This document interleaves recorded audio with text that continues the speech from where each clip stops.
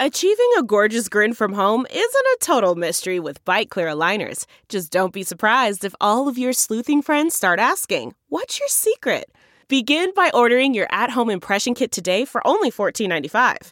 Byte Clear aligners are doctor-directed and delivered to your door. Treatment costs thousands less than braces. Plus, they offer flexible financing, accept eligible insurance, and you can pay with your HSA FSA. Get 80% off your impression kit when you use code WONDERY at Byte.com. That's BYTE.com. Start your confidence journey today with Byte. Today we're going to talk about a Texas doctor getting sued for violating the state's 6-week abortion ban and why that may actually be a good thing, along with the results of the Arizona sham audit. I interview Senator Amy Klobuchar, one of the authors of the Senate's new voting rights bill that was crafted with Joe Manchin, the Freedom to Vote Act, about what's in the bill and whether there's any indication that Manchin will support filibuster reform so that it could actually get passed. And I'm joined by Julie Oliver and Mike Siegel, who co-founded the group Ground Game Texas, who are bringing new voters into the fold with a smart new strategy. I'm Brian Tyler Cohen, and you're listening to No Lie. We're seeing some major moves out of Texas as far as the state's new 6-week abortion ban is concerned.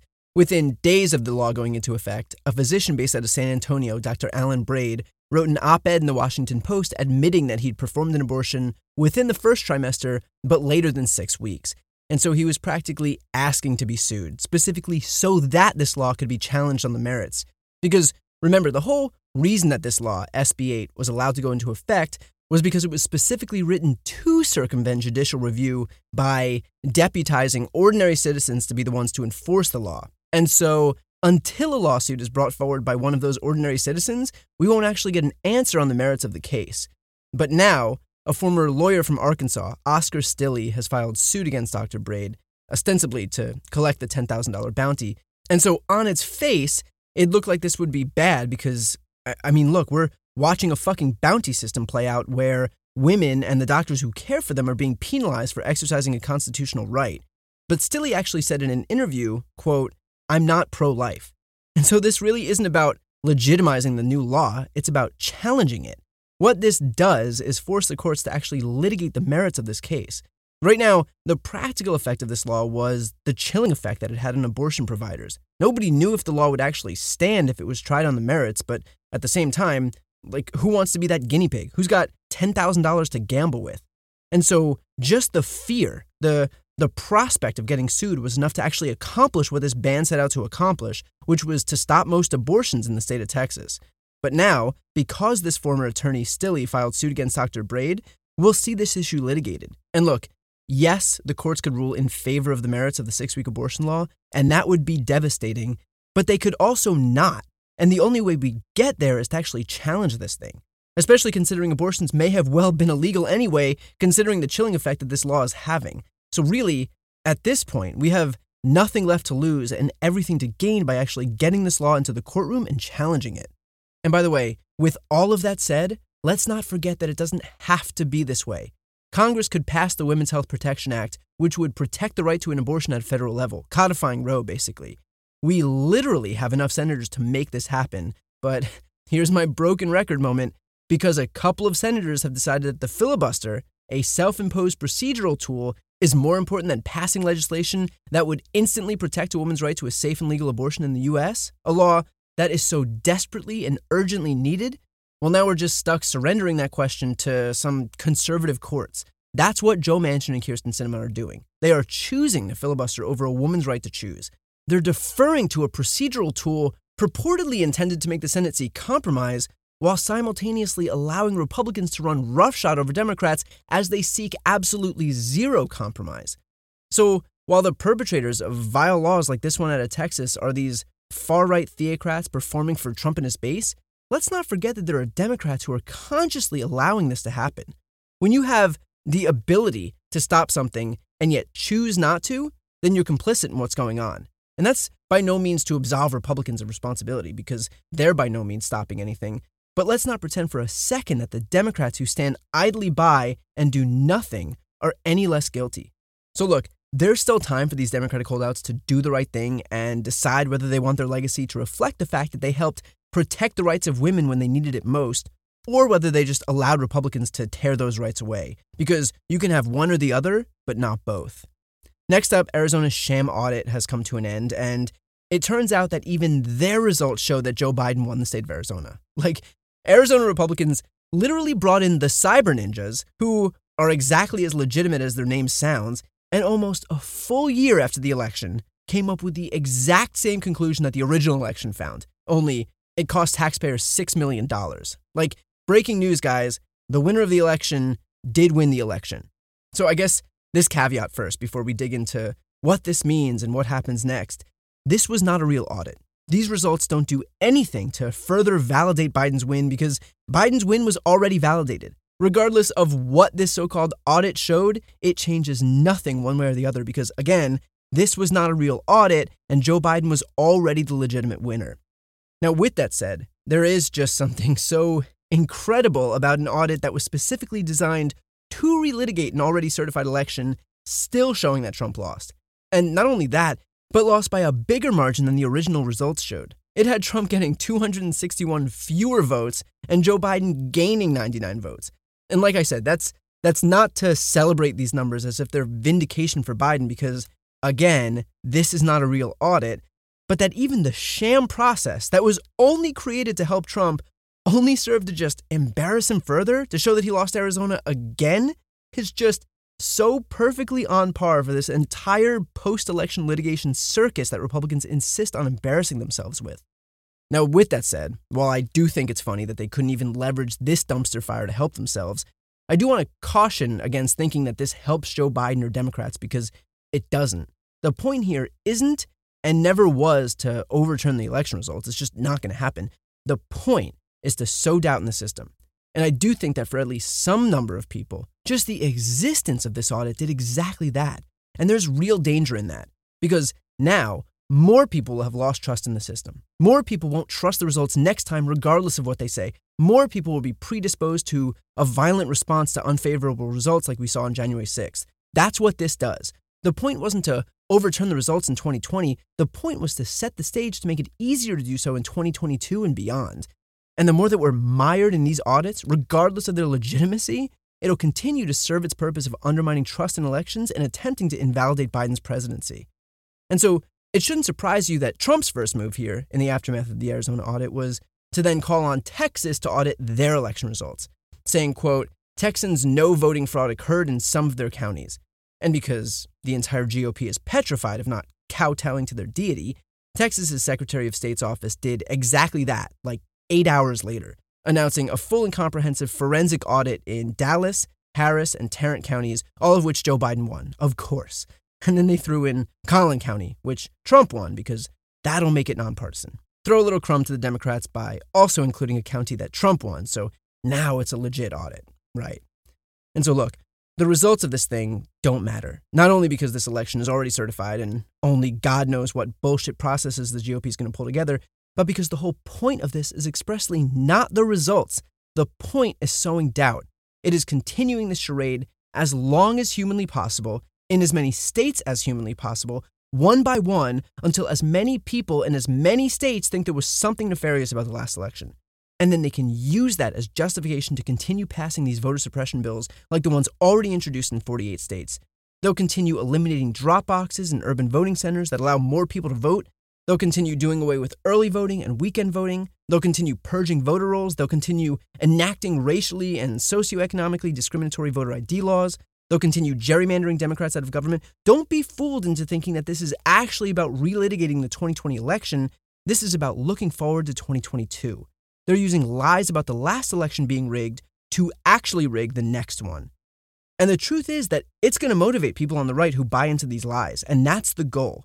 So our job is to match the enthusiasm. That's it. If we let history be our guide here and allow ourselves to become complacent because that's what happens to the party in power during a midterm cycle, then the GOP strategy will be validated. So don't let it.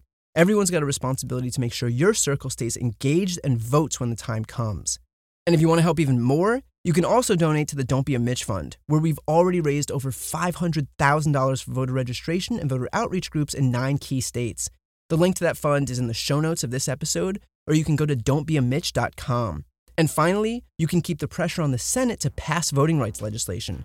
which is a good segue into my interview with one of the senators who's helping lead the effort to do exactly that right now, Senator Amy Klobuchar.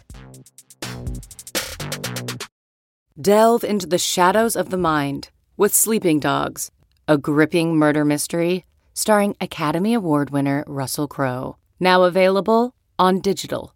Crowe portrays an ex-homicide detective unraveling a brutal murder he can't recall.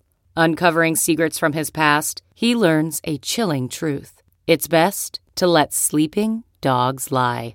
Visit sleepingdogsmovie.com/Wondery to watch Sleeping Dogs, now on digital. That's sleepingdogsmovie.com/Wondery. CarMax is putting peace of mind back in car shopping by putting you in the driver's seat to find a ride that's right for you. Because at CarMax, we believe you shouldn't just settle for a car. You should love your car. That's why every car we sell is CarMax certified quality, so you can be sure with upfront pricing that's the same for every customer. So don't settle. Find love at first drive and start shopping now at CarMax.com. CarMax, the way car buying should be. Today we've got the U.S. Senator from Minnesota, Amy Klobuchar. Thanks so much for coming back on. Well, it's great to be on again, Brian. Thank you. So now you and a small group of Democratic senators, including Joe Manchin, have crafted the Freedom to Vote Act. So what's in that bill? It's a good bill. It's got good reviews from everyone from Barack Obama to Stacey Abrams to the voting rights groups across the country. And the cornerstone of it is guaranteeing the freedom to vote. And it is firmly grounded in the Constitution that says Congress can make or alter the rules for federal elections. What it says is you've got to be able to allow people to vote by mail, not make them get a notarized signature to get their ballot. Yes, that's what South Carolina does right now. They should be able to vote on weekends leading up into an election for 15 days. That is exactly what was outlawed by Georgia's law, which basically said during the runoff period, that's when Senator and Reverend Warnock and Senator Ossoff won last time, you can no longer vote on weekends, if you can imagine. But you can vote on weekends before that. The Georgia law also says you can register 29 days ahead, but guess how long the runoff period is? 28 days. It says you've got to put your birth date on the inner ballot envelope on the outside. So what the minimum standards do for federal law is it says, look, you can't do that kind of crap that just tries to limit your right to vote. You've got to have early voting, same day registration. It says the 14 states that don't require IDs don't have to have them, and the rest you can use a utility bill, a student ID. You can just sign a sworn statement saying it's me. And so we basically got to the core of what's going to protect people's right to vote, as well as including the Disclose Act, so important to get the dark money out of our politics. So we're pretty happy with the bill, and we have everyone signing their name on it, including Senator Manchin. Well, now that bill is being billed as a pared-down version of S1, the For the People Act. So what's been taken away from that bill to this one? Well, some of the changes are really good. The rural areas, it was going to take them a while to comply. We wanted to make sure that we gave them the time to do it. If they can't maybe staff polling place every weekend night, they can do it during the day. We did things like that have been very accepted. The one thing that we added, which is really important, that was not even in the For the People bill, because people keep coming up with ways to hurt elections, is we made it so that you cannot get rid of a local election official except for malfeasance or something bad. Right now, they're just replacing them in Georgia and letting the state legislature take it over. This was Senator Warnock's bill, really, really important, and as well as preserving records and getting at some of these sham audits. So we were able to put things in the bill that's actually new. So I think one of the reasons you see it so well received is we kept the strengths of the bill and then focused on a number of the things that really mattered with voting. Some of the ethics provisions, that will be worked on. There's actually more bipartisan support for some of those. I think they'll be in a separate package, but we wanted to really focus on the voting and the dark money. As you mentioned, Joe Manchin was involved in crafting this legislation with you and a few others. He obviously supports it, but I mean, this is the question everyone's asking, right? How does he intend on getting this passed with the filibuster intact? And is there any indication that he would support a carve-out on the filibuster? Because remember, McConnell came out almost immediately and dumped cold water on this bill. And even moderates like Susan Collins have come out against it too. Well, we're not done yet. Joe is still working with Republicans. I've been reaching out to some of them, and we want to make sure we have gotten to that point. And so, as we say, I said to someone the other day, well, we'll cross the bridge of the procedural changes when we get to it. And a radio host said, well, that'll be a really short walk. But in truth, we're still talking to them. And I think that'll take, another, we hope to get that resolved in a week or so. So we're doing that, seeing what they have to offer, and then moving on to looking at procedural changes. And I will say that Senator Manchin in the past has said he's open to the standing filibuster. And that would mean that the other side would actually have to be there, at least 40 of them, and speak the entire time like they used to in the old days, which would be a great improvement if they're going to put themselves in the way of legislation that in many of the provisions supported by 70-80% of the people of this country. That's what they're up against. And so that's one way to do it. You mentioned a carve out, another way to do it. And so we are just literally, we could not get anywhere if we didn't have the agreement on the substance. I got to tell you, we minimized that before because we voted to allow debate on the bill, and he did, but we really wanted to have airtight agreement on the substance, and we got that done, and in a way, that's very important. And by the way, he participated in those meetings as a former Secretary of State through the entire summer. We must have had 10, 15, over Zoom, in person, and he was there every single time and met with the civil rights group. So let's hope that we can get some more support for the bill. If we can't, then we have to look at the procedural changes. But I am so devoted to this. It is becoming clearer and clearer every day that we're not going to be able to move forward as a democracy if we don't protect the freedom to vote. What happened in Georgia and Texas, they're trying all over the country. Yeah, and the part that I'm most concerned about is partisan gerrymanders, because Republicans will have the ability to effectively legislate Democrats out of government, and we can lose the House for a decade, which of course means zero legislation on climate change, for example, which, is do or die for us right now. And that's not to mention abortion rights, healthcare, and on and on. After the Texas abortion decision, exactly. And, so we put standards in place, like you can't have partisan gerrymandering, and went through that instead of managing exactly what the commissions would look like.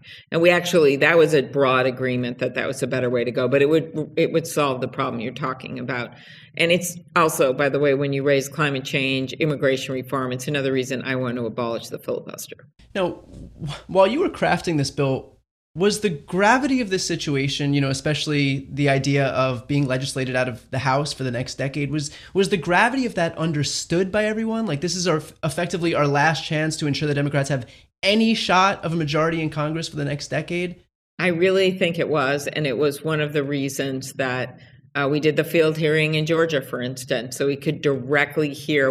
Senator Merkley, who led the For the People bill, he and I just this week did a hearing via Zoom remotely in Oregon. I went to Wisconsin with Tammy Baldwin, and by the way, heard about their law that luckily they have a Democratic governor that vetoed it. They would have allowed, the Republican legislature voted for only one drop box for ballots in the entire city of Milwaukee. And he had to veto that. And that's the place where people had stood in homemade masks and garbage bags in the rain just waiting to exercise their right to vote. So this is a plan.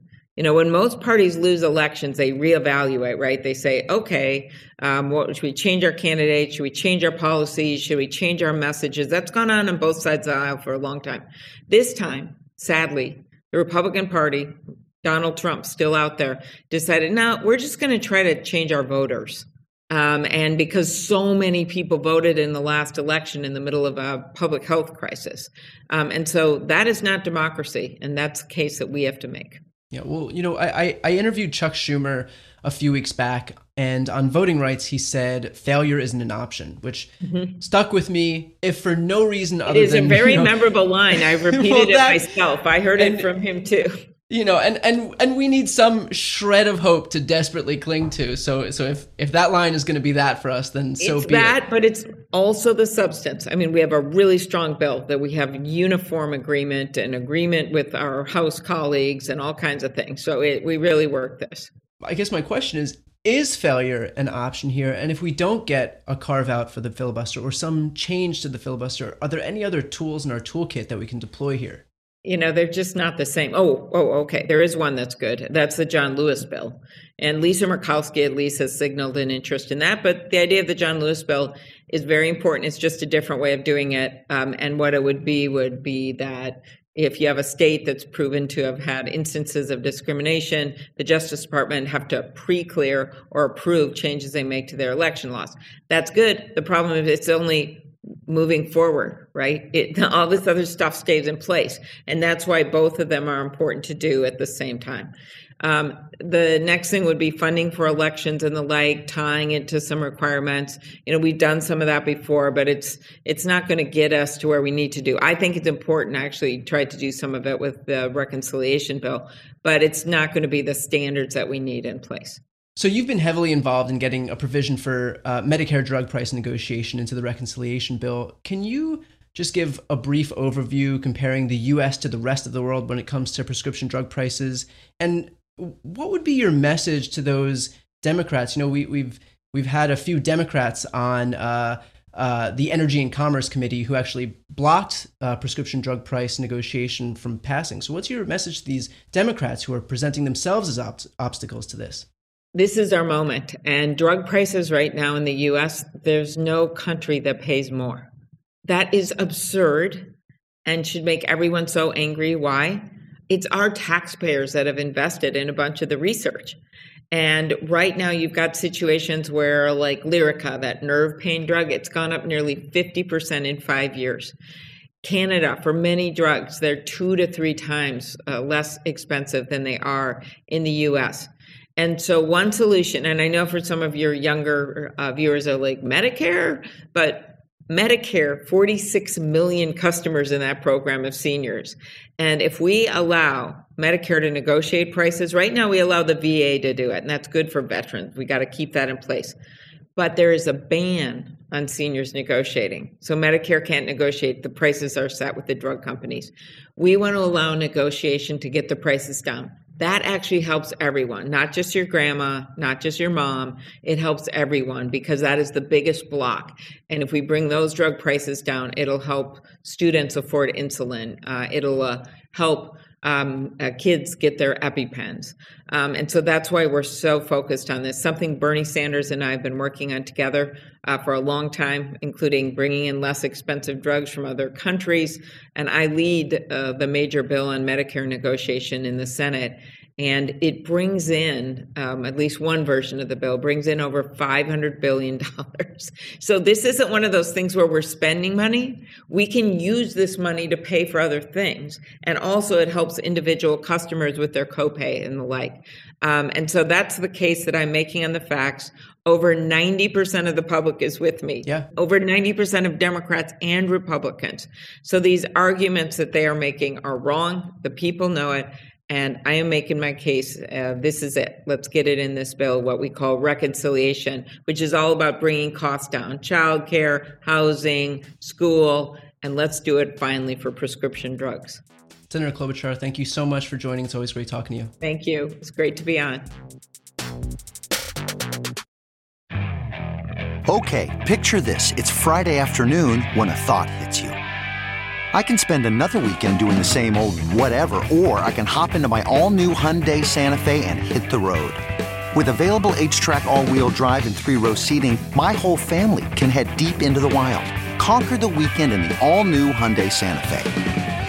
Visit HyundaiUSA.com or call 562-314-4603 for more details. Hyundai, there's joy in every journey. Okay, picture this. It's Friday afternoon when a thought hits you. I can spend another weekend doing the same old whatever, or I can hop into my all-new Hyundai Santa Fe and hit the road.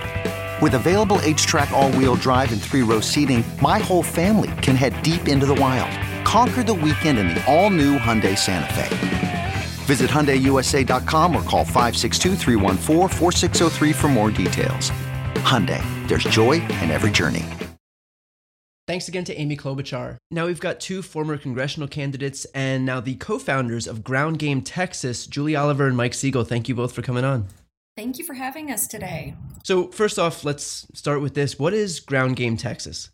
One of the things that Mike and I collectively brought out of our campaigns was a volunteer network, a donor network, lots of infrastructure and lots of organizing. And we really do need year-round voter engagement in Texas.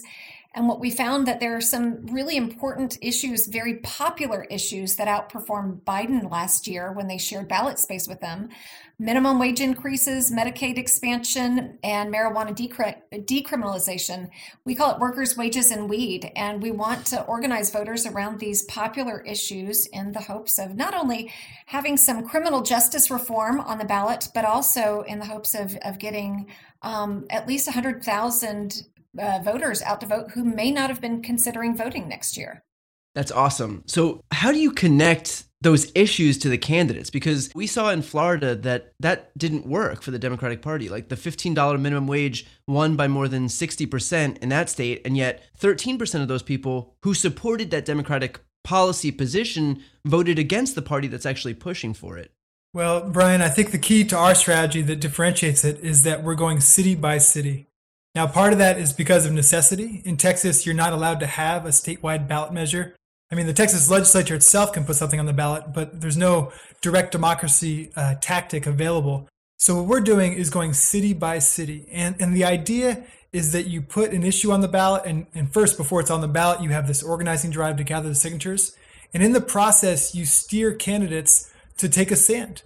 And if they are in favor of a minimum wage increase, then this effort, this independent effort that we're leading will boost their candidacy. If they're against it, we're going to be getting out a lot of votes that are on the other side. And so what we're testing here is how popular ballot measures on issues like jobs, raising the minimum wage for local hiring, and decriminalizing marijuana and stopping marijuana enforcement, how those can not only increase turnout, but also boost, in particular, progressive candidates who are on the same side as we are. Now, what percent of the people that you've registered were non-voters in 2018 or 2020? And what percent of those people might have been Republicans in those previous elections who are now, educated as a result of this outreach for Democrats? Well, it's interesting. Register to Vote as an initiative began in 2018, and it was a way to identify voters. So virtually the majority of the registrations were people who were already registered to vote, but they moved and never updated their voter registration at their current address. And in Texas, you can be in for quite a surprise on election day because we don't have same day registration. So if you move from, let's say, Dallas County to Travis County, where I live here in Austin, and you haven't updated your voter registration for your current address, and you're honest with an election official, you are not going to be able to vote effectively. And you'll cast a provisional ballot, but when they see that you're not living at your registered address, the majority of your votes will be tossed out. One of the collateral benefits of this is finding a lot of people who are not registered at their current address or registered at all.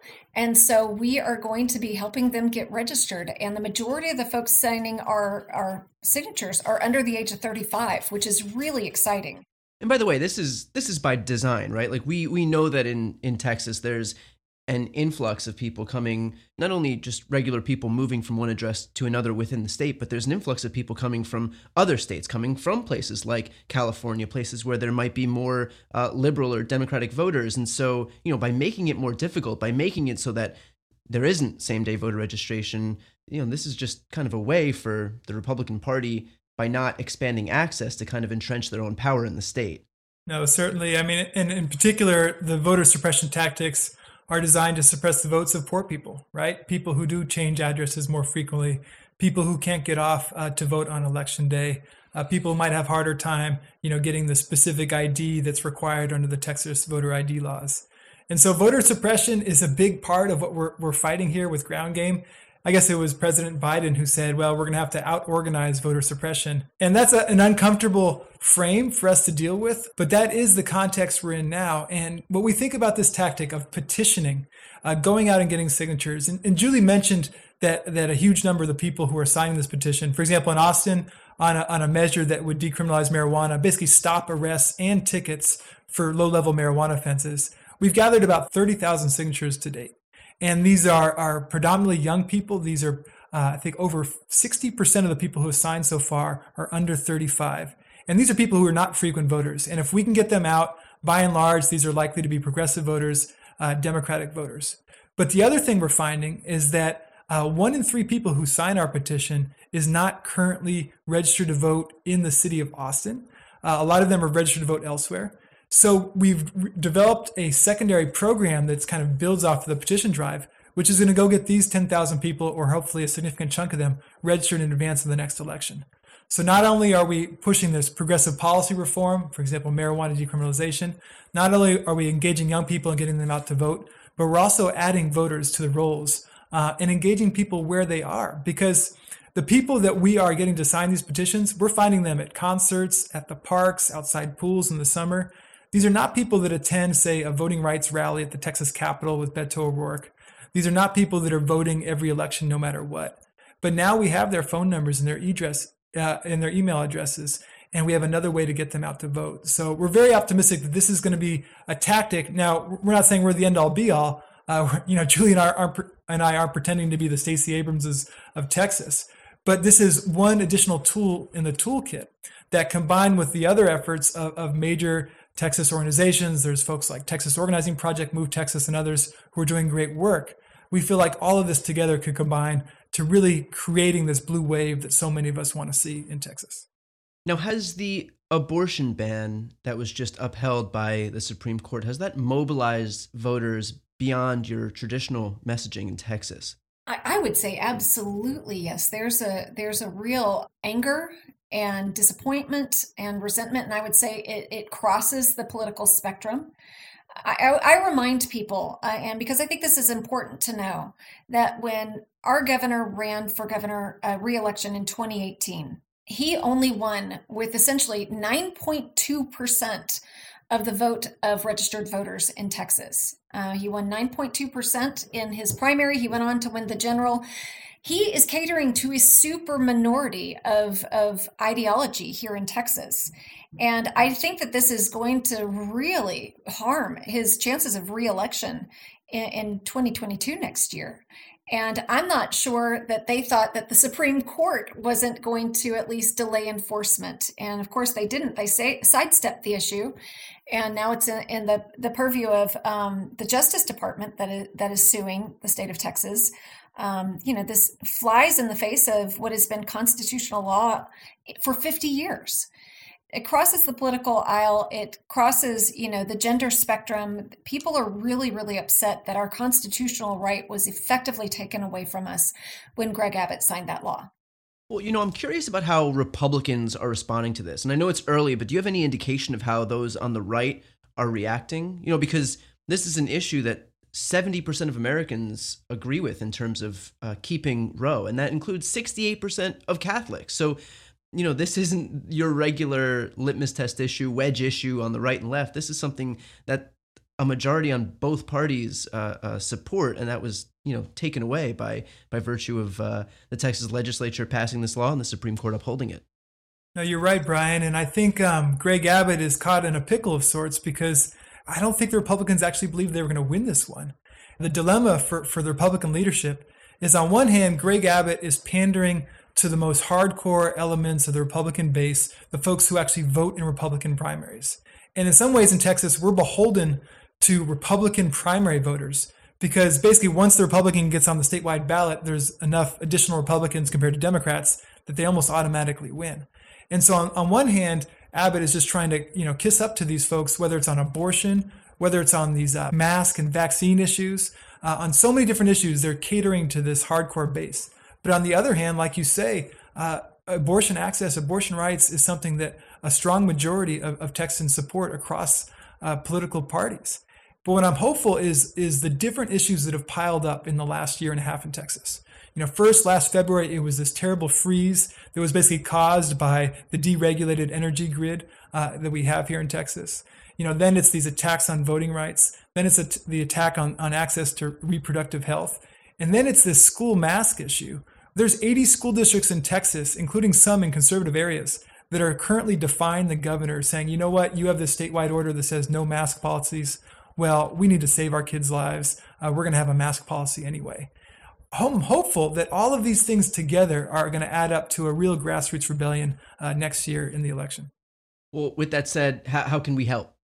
We are, we're a nonprofit, so we do rely on the generosity of donors. And, our operation is lean, but it requires manpower. And, we're finishing up our signature efforts here in our home city of Austin, but moving on to 2 other South Texas cities. We know South Texas is vitally important to the progressive base in Texas.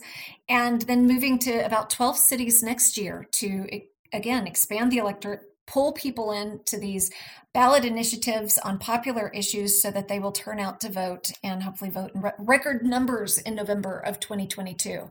Then we need manpower. So if folks want to volunteer, they can sign up on our website. They can donate on our website. But if you go to groundgametexas.org, you can do both. Well, thank you again, Brian, for having us. I really love your show.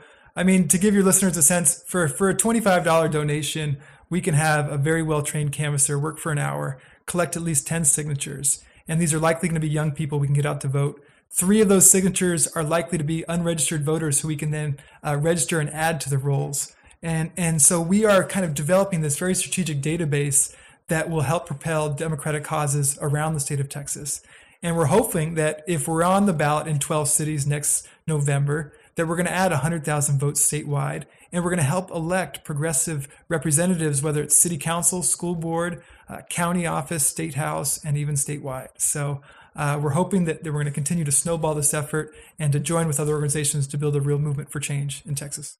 Awesome. Well, we'll have a link to Ground Game Texas in the show notes here. Julie and Mike, thank you so much for coming on and for all of the work that you're doing down in Texas. Thank you. Thank you so much. Thanks, Brian. Thanks again to Julie and Mike. That's it for this episode. Talk to you next week. You've been listening to No Lie with Brian Tyler Cohen, produced by Sam Graber, music by Wellesley, interviews captured and edited for YouTube and Facebook by Nicholas Nicotera, and recorded in Los Angeles, California. If you enjoyed this episode, please subscribe on your preferred podcast app. Feel free to leave a 5-star rating and a review, and check out briantylercohen.com for links to all of my other channels.